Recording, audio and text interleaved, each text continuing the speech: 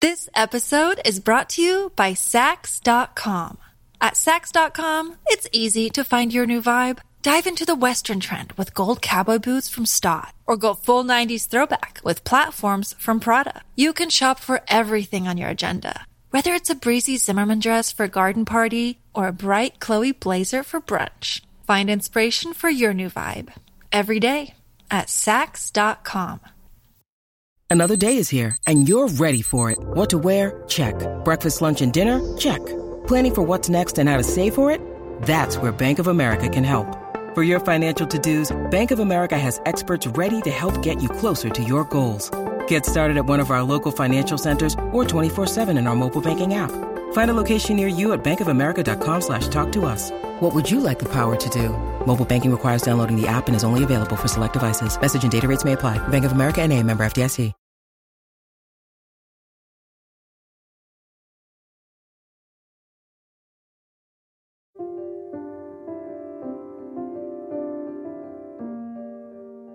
For a long time, sustainability has been exclusive rather than inclusive. And that is one of the biggest changes we need to make as a society and as a startup to start really changing behaviours. Hello, and welcome to How to Lead a Sustainable Business. I'm Alana Weston, Chairman of Selfridges Group, and I believe that sustainability will be the next big disruptor of my industry. It must be placed at the heart of business strategy if we're to overcome the climate crisis and transition to a cleaner and more just economy. Through this podcast, we'll learn what it takes to make change happen. We'll hear from the transformers and the innovators, those who've taken existing companies and redesigned their business models, and those who've started something new. This week, I'm joined by Victoria Prue, co-founder and CEO of the UK's first peer-to-peer wardrobe rental platform, HURR, spelt H-U-R-R. In a world where fashion is asking itself tough questions, Victoria is an innovator who's tapped into the circular economy. Her platform allows women to rent fashion to and from each other through an online community. Forbes calls it the Airbnb of fashion. Victoria has been recognised in Draper's 30 Under 30 and Glamour's 30 People Changing the Face of Fashion in 2020. Welcome to the podcast, Victoria. Thank you so much for having me. I'm super excited to be here. So tell me, you studied real estate and trained as a chartered surveyor. How did you go from that to launching a fashion rental community? It's a great question. So HURR is actually my second tech startup. I founded my first tech business when I was an undergrad as a bit of a side hustle, fun project. And then I think I was probably, to be truthful, under a bit of parental pressure to go and get a real job just in case my entrepreneurial endeavours didn't quite work out. So I qualified as a chartered surveyor and spent 3.5 years as a commercial real estate broker, as you mentioned. Got the letters after my name and handed my notice in the next day to co-found what is now HURR. Wow. So you built your business really from the ground up, starting in a basement in Shoreditch, I read. And you even wrote the code for the platform yourself. Tell us your startup story. The beginnings of HURR was certainly not glamorous. We're a tech platform at heart. That's what we're good at. And I guess what I thought would take 6 weeks took nearly a year to build. And really over 3.5 years, I had spotted a massive gap in the market for fashion rental in the UK. No one was doing it here. I'm a millennial myself, and I had watched the kind of booming rise of the sharing economy and the fact that we don't own houses anymore. We don't own cars anymore. You know, Airbnb and Uber have just changed the way that we operate as a society. And I really believed that fashion was the next big step. And over weeks and weeks and months of testing and learning and building, the more convinced I became that fashion had a real problem, and sustainability, I really believe, was not a trend and that it was a movement. And here we are 3.5 years later, where we're at the forefront of change. And it's really exciting that finally there is buy-in from a kind of mass and global level about sustainability. So you offer customers a sustainable solution to their desire for newness. Are you giving them the opportunity for guilt-free shopping? I mean, how important is the sustainability aspect of the offer? We're not a business trying to be sustainable. Our entire business model is sustainable. So one of the best things you can do when you're looking at the environmental impact of your wardrobe is to actually extend the lifespan of clothes you already own.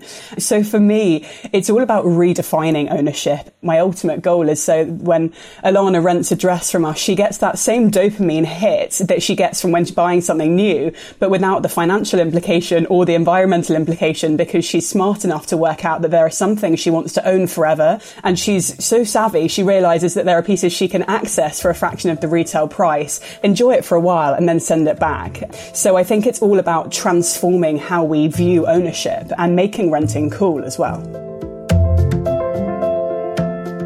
And you're partnering with Selfridges at the moment. And what have you learned since you've gone in store? How is that partnership bringing new ideas? So we launched in February last year a pop-up on the 3rd floor in the Oxford Street branch. It was obviously a time, probably 4 weeks before COVID hit, I think. And in the first 2 weeks, we rented every dress on the shop floor. It went absolutely crazy. I remember meeting customers that were running out of a meeting in Mayfair into Selfridges to rent a funky Rixo sequin backless dress for a date night on a Wednesday night. It was the most insane moment and a huge milestone for us. Overnight, it legitimized our business. It said, okay, guys, we're Selfridges. We know what's coming. We know what this is going to look like in 5 and 10 years' time. Here's her. Go and rent your dress. It's obviously, we've been in and out of lockdown, in and out of launching the pop-up, but it's so great. I was in store yesterday. Things are really going back to normal, and there's never been a better time to be considering how we shop and different ways to shop. And tell me a bit more about your customer. Are you seeing differences between, say, a millennial and a Gen Z woman? And how will Generation C, COVID and climate, consume fashion in an age of eco-anxiety? On the kind of whole, our business is definitely geared towards Gen Zs and millennials. They are the people really driving the charge on sustainability, in our opinion. And to your point about Generation C, there's a whole new generation now who wants things done incredibly differently. So I think we're at a time where absolutely our platform online is linked very heavily towards the Gen Zs and the millennials. And in our physical pop-up space, we have a much older demographic. So we get 50-year-old women renting dresses. I was in store yesterday and we had a 60-year-old woman renting a really funky 2-piece suit for her 60th birthday. So it's been really nice to see that split where there's an older demographic that perhaps we wouldn't have come across her online in store. So that's been really fun to watch too. This episode is brought to you by Saks.com. At Saks.com, it's easy to find your new vibe. Dive into the Western trend with gold cowboy boots from Stott, or go full 90s throwback with platforms from Prada. You can shop for everything on your agenda, whether it's a breezy Zimmermann dress for a garden party or a bright Chloe blazer for brunch. Find inspiration for your new vibe every day at Saks.com. When you need mealtime inspiration, it's worth shopping Kroger, where you'll find over 30,000 mouth-watering choices that excite your inner foodie. And no matter what tasty choice you make, you'll enjoy our everyday low prices, plus extra ways to save, like digital coupons worth over $600 each week. You can also save up to $1 off per gallon at the pump with fuel points. More savings and more inspiring flavors make shopping Kroger worth it every time. Kroger, fresh for everyone. Fuel restrictions apply. It's a really interesting business that you've created because it's peer-to-peer, it's circular, and it's powered by technology. How important do you think each of these will be to the way customers engage with fashion in the future? I think we need all three to work together, and I hope that's what we're doing. To begin with technology, I have built her to scale because we need change, and we need change in behaviours quickly. I love the phrase, we don't need a few people doing sustainability perfectly, we need millions of people doing it imperfectly. And I think that tech and the scalability of our platform is really at the kind of heart of that. In terms of thinking about the circular economy, as I mentioned, that is only going to be more important as we scale, as we grow, as life goes back to normal. And I think there's been a big mentality shift away from overconsumption to be thinking about, investing in timeless pieces that are going to last year after year and hopefully renting the rest. And then peer-to-peer, it's our big USP. It's what I'm incredibly passionate about. The community of her is at the heart of our platform, and it's really crucial for us that we have diversity of people renting, of stock. And I mean, to give you an example, it was Earth Day last week or the week before, and we did a collaboration with an amazing woman called Freya Simone, who makes upcycled dresses from duvets. And it was the first kind of made-to-order fashion rental item to launch. And we wouldn't have got there without the tech and the circularity and the peer-to-peer elements. And does having a purpose beyond profit shape your company's culture in a different way, do you think?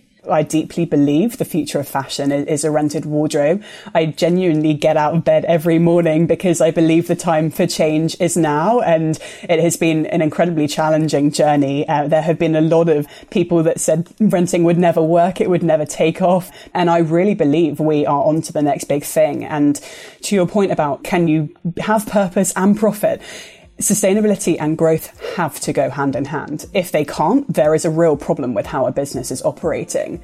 And I think the most exciting part of our business is because we're in a space where we can be revenue generating, but we're also turning the fashion industry on its head. And I think that's what makes us disruptive and innovative, but also hopefully exciting for the future of fashion too.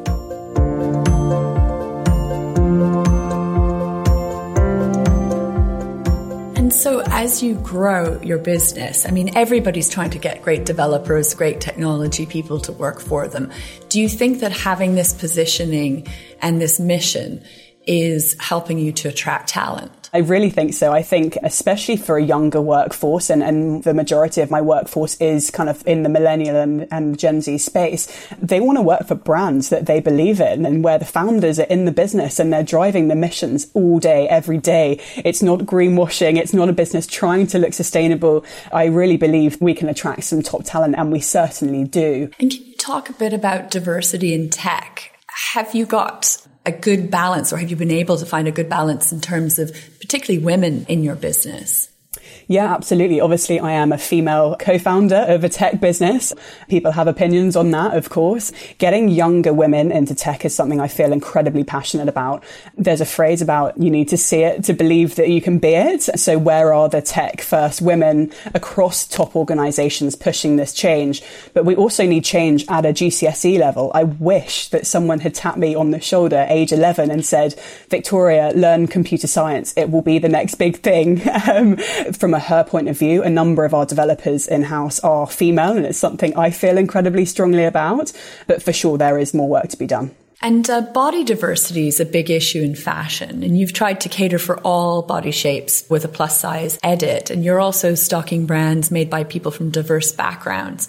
How important is diversity in every sense to your business and to your customers? So body diversity is something I've been very vocal about because I really believe that sustainability and inclusivity in every sense go hand in hand.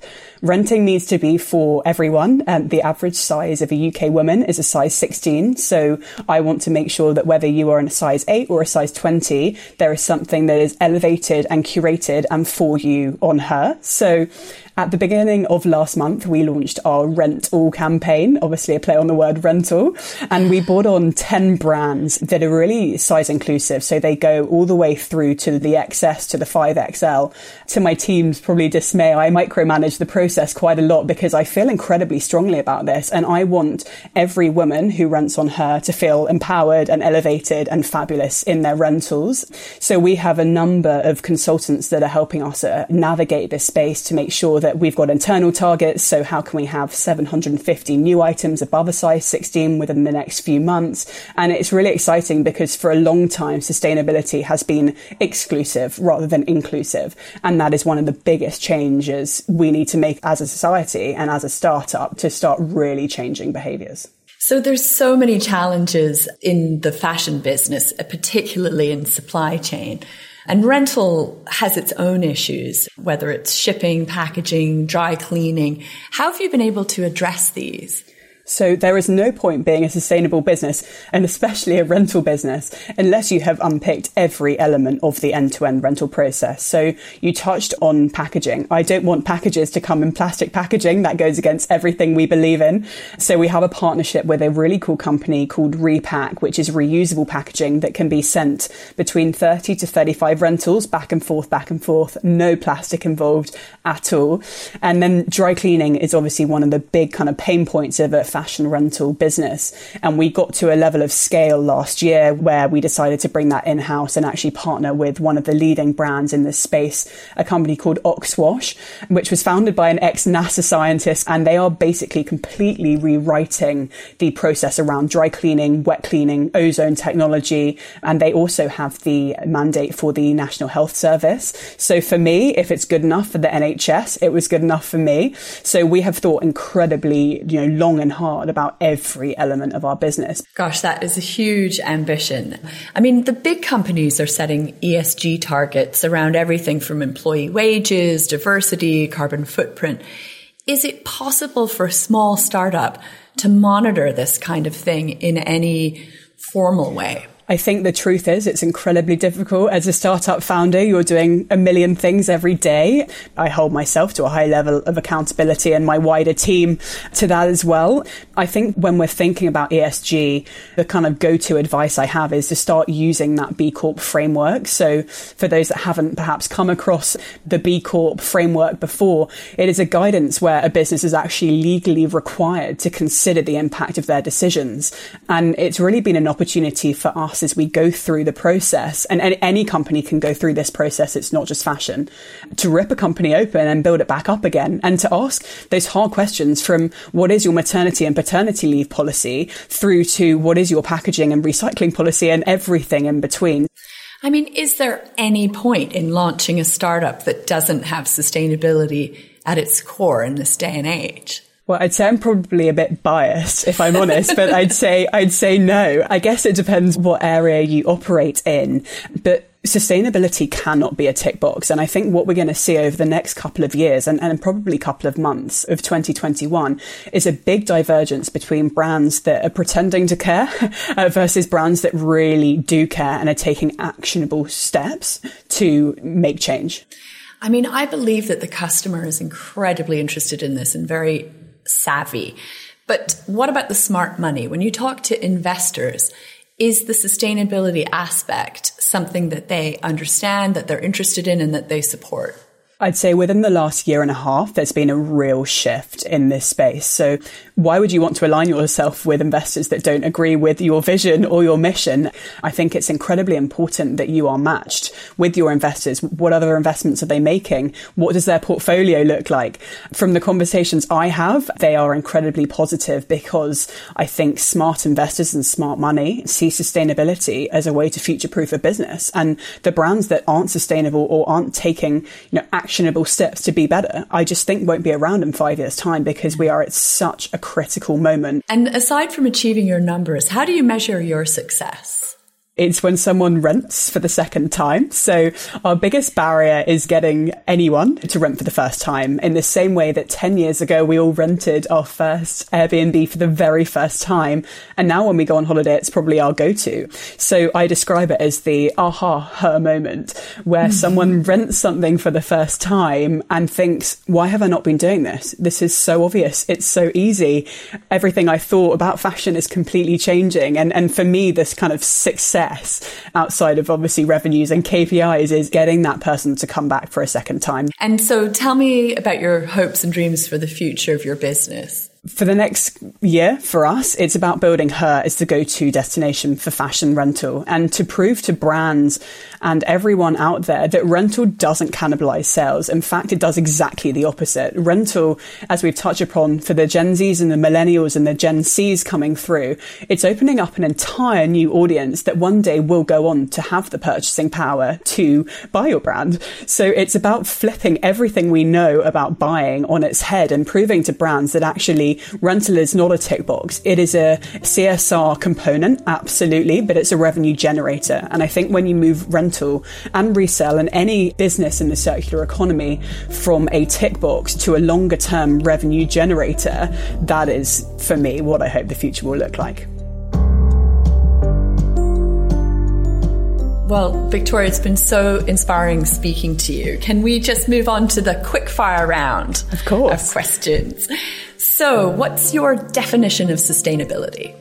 For me, it's buying less, buying better, and making sure that everything I buy, I wear at least 30 times. 30 times. Wow.